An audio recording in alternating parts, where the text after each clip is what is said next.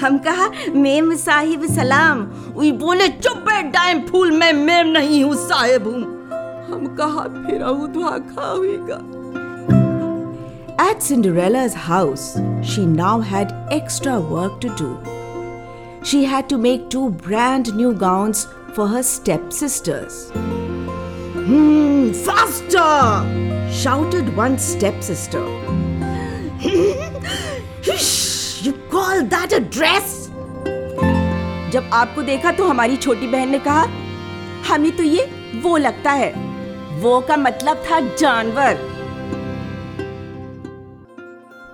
कुछ इठलाती कुछ कह जाती, ये जिंदगी ही तो है। किधर से गुजरे थे, कहाँ कहाँ भटके थे। कुछ भिगो गए थे, कुछ छूकर निकल गए थे। कुछ रुला गए थे, कुछ बहा ले गए थे। आओ गाते हैं तराने अनुभवों की दुनिया के। नमस्कार दोस्तों, आप सबका स्वागत है National Institute of Social Defence और Ministry of Social Justice and Empowerment, Government of India, media for community foundation New Delhi और पीपल्स इनिशिएटिव लखनऊ के संयुक्त तत्वाधान में वरिष्ठ नागरिकों द्वारा प्रस्तुत इस खास कार्यक्रम श्रृंखला अनुभव लखनऊ में। इस प्रोजेक्ट को कंसीव और डिजाइन किया है डॉक्टर आर श्रीधर, श्री आलोक वर्मा जी और श्री अरविंद नारायण मिश्रा ने। और रेडियो कोऑर्डिनेटर्स हैं कुमकुम धर जी, रूपाली जी, अरविंद मिश्रा जी और निशी पांडे जी। दोस्तों, कार्यक्रम में प्रवेश करने से पहले आपको एक बार टोल फ्री नंबर बताना चाहूंगी जो हमारे सीनियर सिटीजन्स की मदद और सपोर्ट करने के लिए बनाई गई है। आप इस नंबर का इस्तेमाल सुबह 8 बजे से रात 8 बजे के बीच में कर सकते हैं।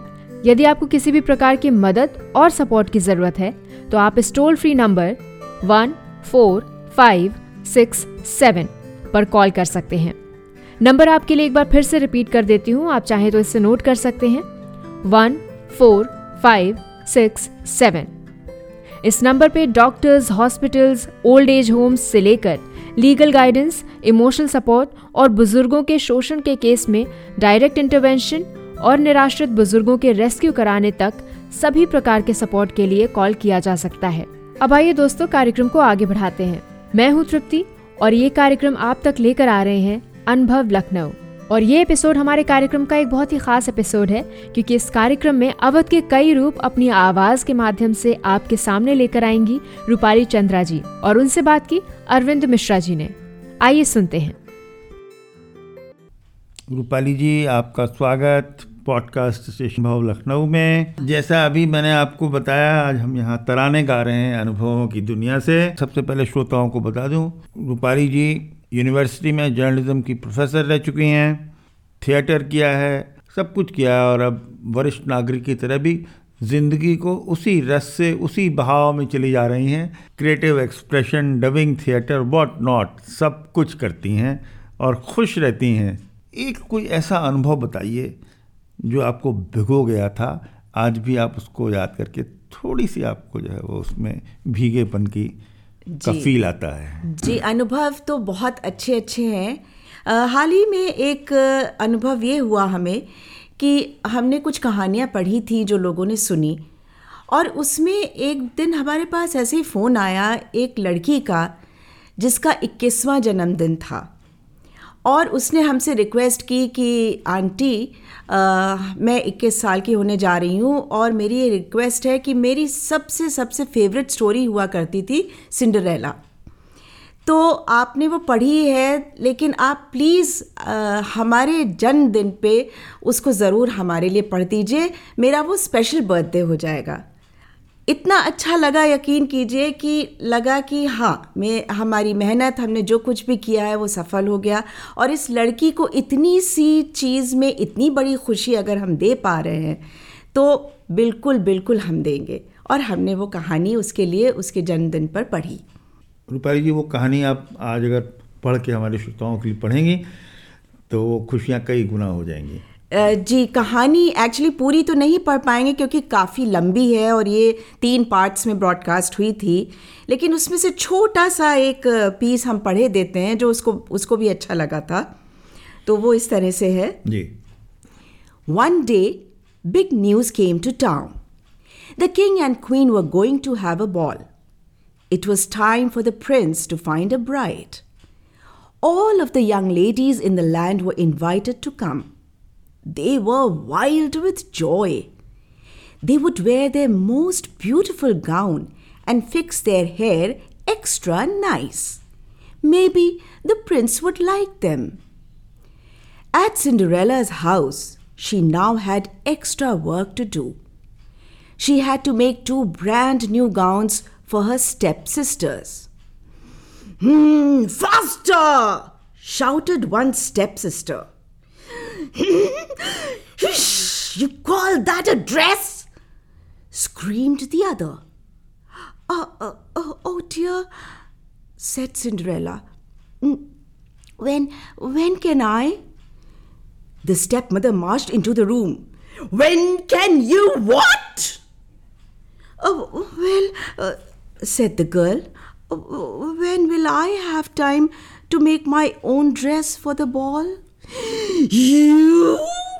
Yelled the stepmother. Who said you were going to the ball?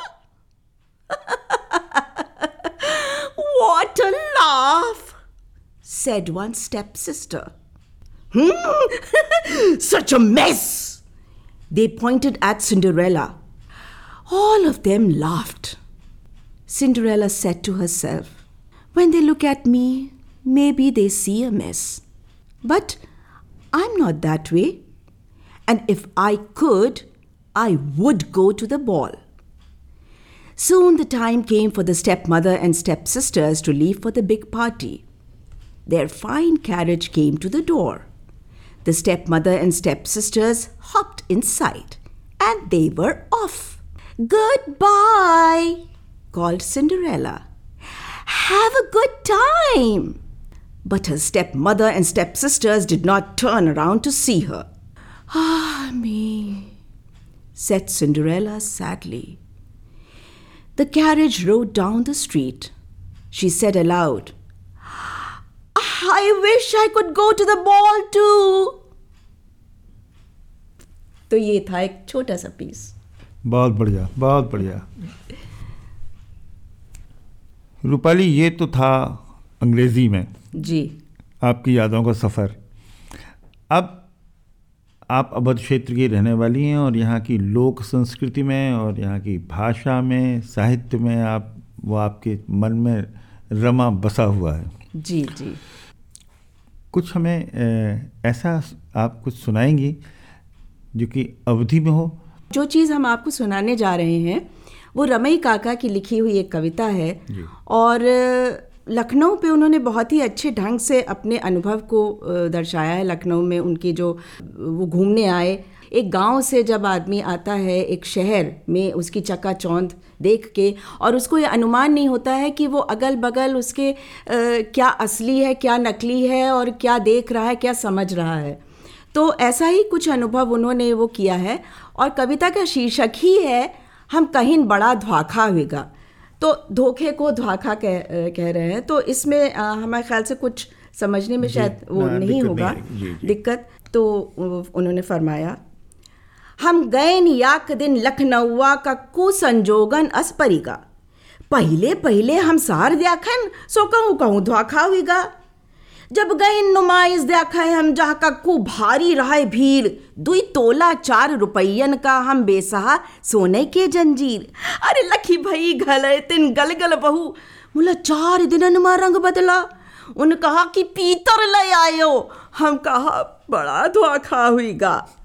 मुआ छन का की नहीं सबा छट, मुँह पाउडर और सिर केस बड़े.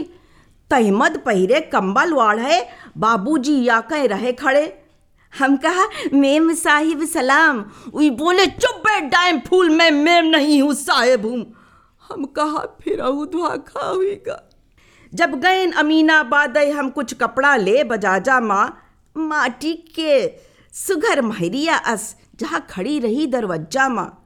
समझा दुकान के मलकिन है सो भाव ताव पूछे लागन. या कह बोला यह मुहूर्त ही है. हम कहा बड़ा धोखा हुईगा. धस गए दुकाने देख जहाँ मेहराऊ या कई रही खड़ी, मुँह पाउडर पोते उजर उजर और सारी पहने सुघड़ बड़ी. हम जाना मूर्ति माटी के, सो सारी पर जब हाथ धरा, हुई झजक बकुरी भगवाई उठी, हम कहा फिर धोखा हुईगा। तो ये है रमई काका की कविता, उनका अनुभव लखनऊ घूमने का। बहुत बढ़िया, बहुत बढ़िया, शुक्रिया। लखनऊ की लोग पूछते हैं भाषा क्या है, मुझे बड़ी हैरानगी होती है, क्या बताऊं। यहाँ पर लोग एक साथ अंग्रेज़ी बोलते हैं, हिंदी बोलते हैं, उर्दू बोलते हैं, अवधी बोलते हैं जी। इसलिए भाषा तो कोई एक नाम हो नहीं सकता। और मेरे ख्याल से पूरे हिंदुस्तान में जो लखनऊ शहर की पहचान है, इसको हम गंगा जमुनी संस्कृति कहते हैं, तहज़ीब का शहर कहते हैं। शायद बड़ी अच्छी बात यह है कि इन सब भाषाओं से और उनकी सांस्कृतिक पृष्ठभूमि से जो तहज़ीब वाला पार्ट है वो बार बार निकल के सामने आता है। आपके जो यात्रा रही है उस यात्रा में आपने उर्दू ज़ुबान और उर्दू का जो क्रिएटिव वर्क है उससे ज़रूर आपका साबका पड़ा होगा। बिल्कुल बिल्कुल जी।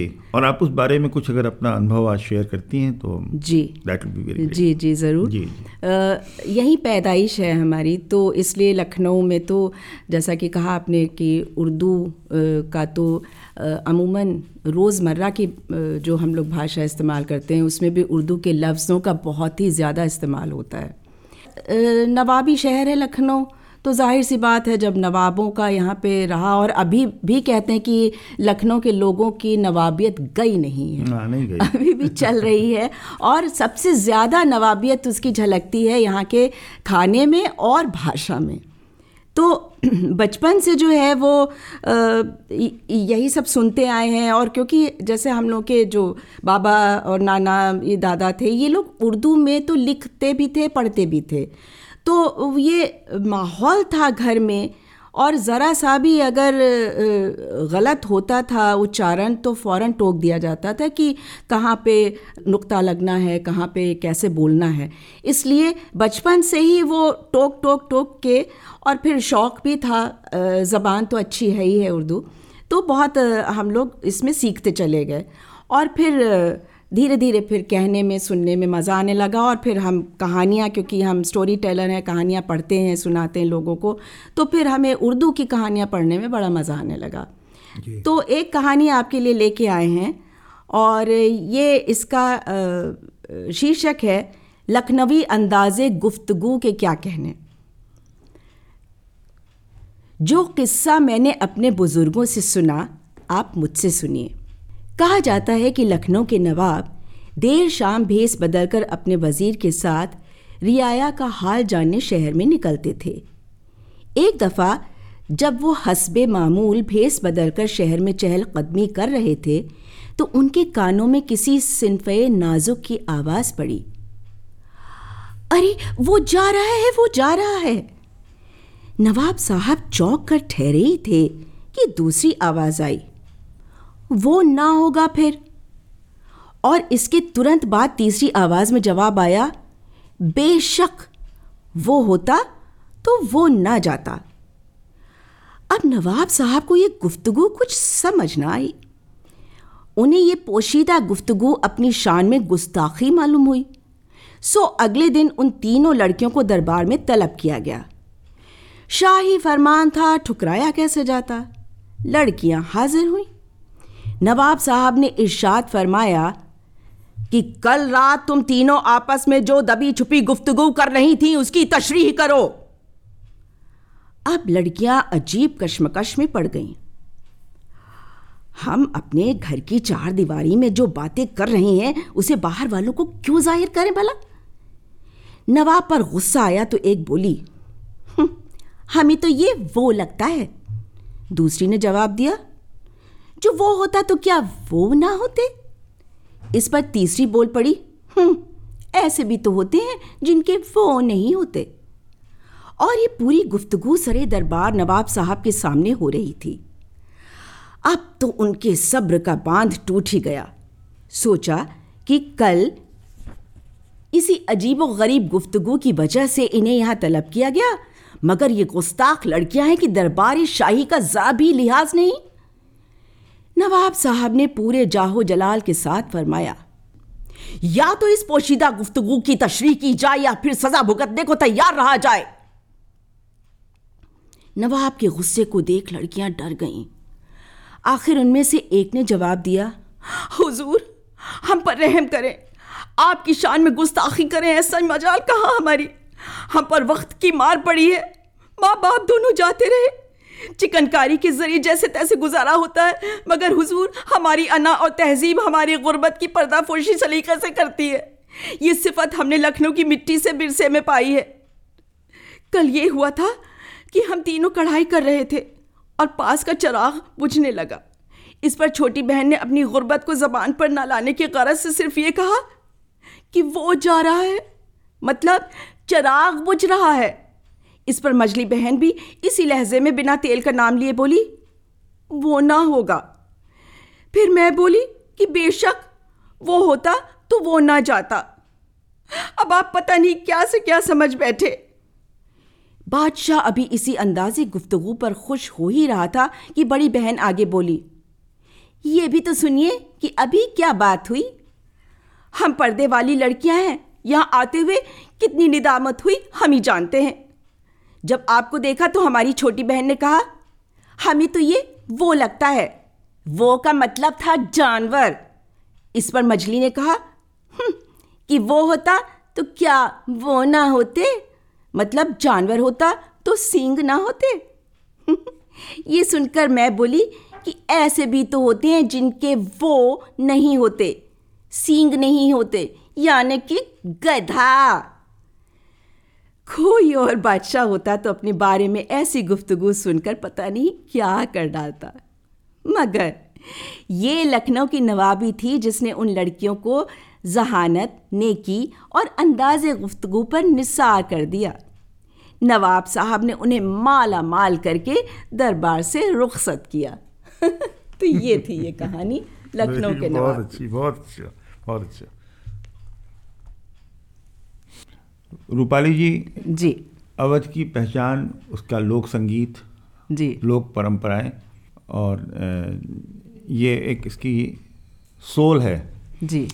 मैंने सुना है आपको कभी कभी लोक संगीत में भी आप अच्छा गाती रही हैं जी। एक कोई ऐसा लोक संगीत का एक आप कुछ पेश करिए जिसको कि हमारे दर्शक जो हैं सुन सकें और अवध संस्कृति से के पृष्ठभूमि में जो लोक संगीत विकसित हुआ है उसकी एक झलक मिल सके। ज़रूर। इसमें मैं कहना चाहूँगी कि जिस वक्त फसल कटती है गांव में तो बड़ा खुशनुमा माहौल होता है, क्योंकि फसल अच्छी हो गई, कट गई, और फिर जब बाज़ार जाता है अनाज और बिक जाता है तो वही एक कमाई होती है और पूरे साल उसके लिए गांव वाले इंतज़ार करते हैं। और सबसे ज़्यादा गांव की जो महिलाएं हैं, बीवियाँ, क्योंकि कुछ उनके जो अरमान हैं, कुछ ख़रीदना है, हाथ में 4 पैसे आए, तो वो फिर वही मौका होता है जब वो फरमाइश कर पाती हैं अपने आदमियों से कि भाई हमारी उनकी जो कुछ दबी इच्छाएं हैं कि उनको क्या चीज़ चाहिए। ये धान और गेहूँ ये सब होता है, तो इसमें जब धान झाड़ा जाता है तो उसका जो निकलता है पायरा कहते हैं या करबी, तो उसमें एक बड़ा ही बहुत पुराना, ये मतलब कम से कम 60-70 साल पुराना, हम अपनी दादी से भी सुनते आए थे, ये लोकगीत है। करबी बिकाए हम कलाए देओ लटकन, करबी बिकाए हम कलाए देओ लटकन। तो आदमी कहता है करबी बिक जई है तो बैल का खई है। महिला का जवाब, बैलन का बिकाए हम कलाए देओ लटकन। ऐसे करते करते बेचारा वो टालने की कोशिश करता है और वो कहती है सबको बिकाए दो। अंत में वो कहते हैं कि भाई बच्चे अच्छे तक पे बात आ जाती है। लड़का बिक जई है तो तुम का करी हो, मतलब वो इतनी ज़्यादा डेस्परेट, इतनी ज़्यादा उसको वो ख्वाहिश है उसकी कि लटकन की, कि वो यहाँ तक कह देती है कि तुम अपने को बेच दो, और फिर बच्चों पे भी आ जाती है। तो आदमी कहता है लड़का बिक जई है तो तुम का करी हो, लड़का बिक जई है तो तुम का करी हो। अरे हम का बिकाए, अरे हम का बिकाए तुम लाए देओ लटकन, हमहू का बिकाए तुम लाए देओ लटकन, कर भी बिकाए हम का लाए देओ लटकन। और इस पे जो है बड़ा डांस भी, नाच भी हो जाता है, ढोलक और मंजीरा लेके बाकायदा गाना हो जाता है और खूब चाहे जितनी बार ये गाया जाए उतनी ही बार लोग उसका मज़ा लेते हैं, जैसे वो नया गाना हो कुछ। तो ये है लोक संगीत थोड़ा सा जो हमें याद था। आज समय सीमा जी अप्रोच कर रही है और हमारा आपसे अनुरोध है कि एक दिन और हम आपको स्टूडियो में अपने आमंत्रित करेंगे और ये वार्ताक्रम जारी रखेंगे। और आपका बहुत बहुत धन्यवाद। धन्यवाद। नमस्कार जी। दोस्तों, फिलहाल वक्त हो चुका है आपसे विदा लेने का, और चलते चलते आपको एक बार फिर से अपने वरिष्ठ नागरिकों की सहायता और सपोर्ट के लिए जो elder line toll free number है वो बताना चाहूंगी, 14567। इस नंबर पर आप सुबह 8 बजे से रात 8 बजे तक कॉल कर सकते हैं और किसी भी प्रकार की सहायता आपको यहाँ पर प्रदान की जाएगी। अगली बार फिर लौटेंगे ऐसे ही किसी खास शख्स की प्रेरणादायक जीवन यात्रा की कहानियां लेकर। तब तक के लिए स्वस्थ रहिए, खुश रहिए। मैं तृप्ति लेती हूँ आपसे इजाजत। नमस्कार।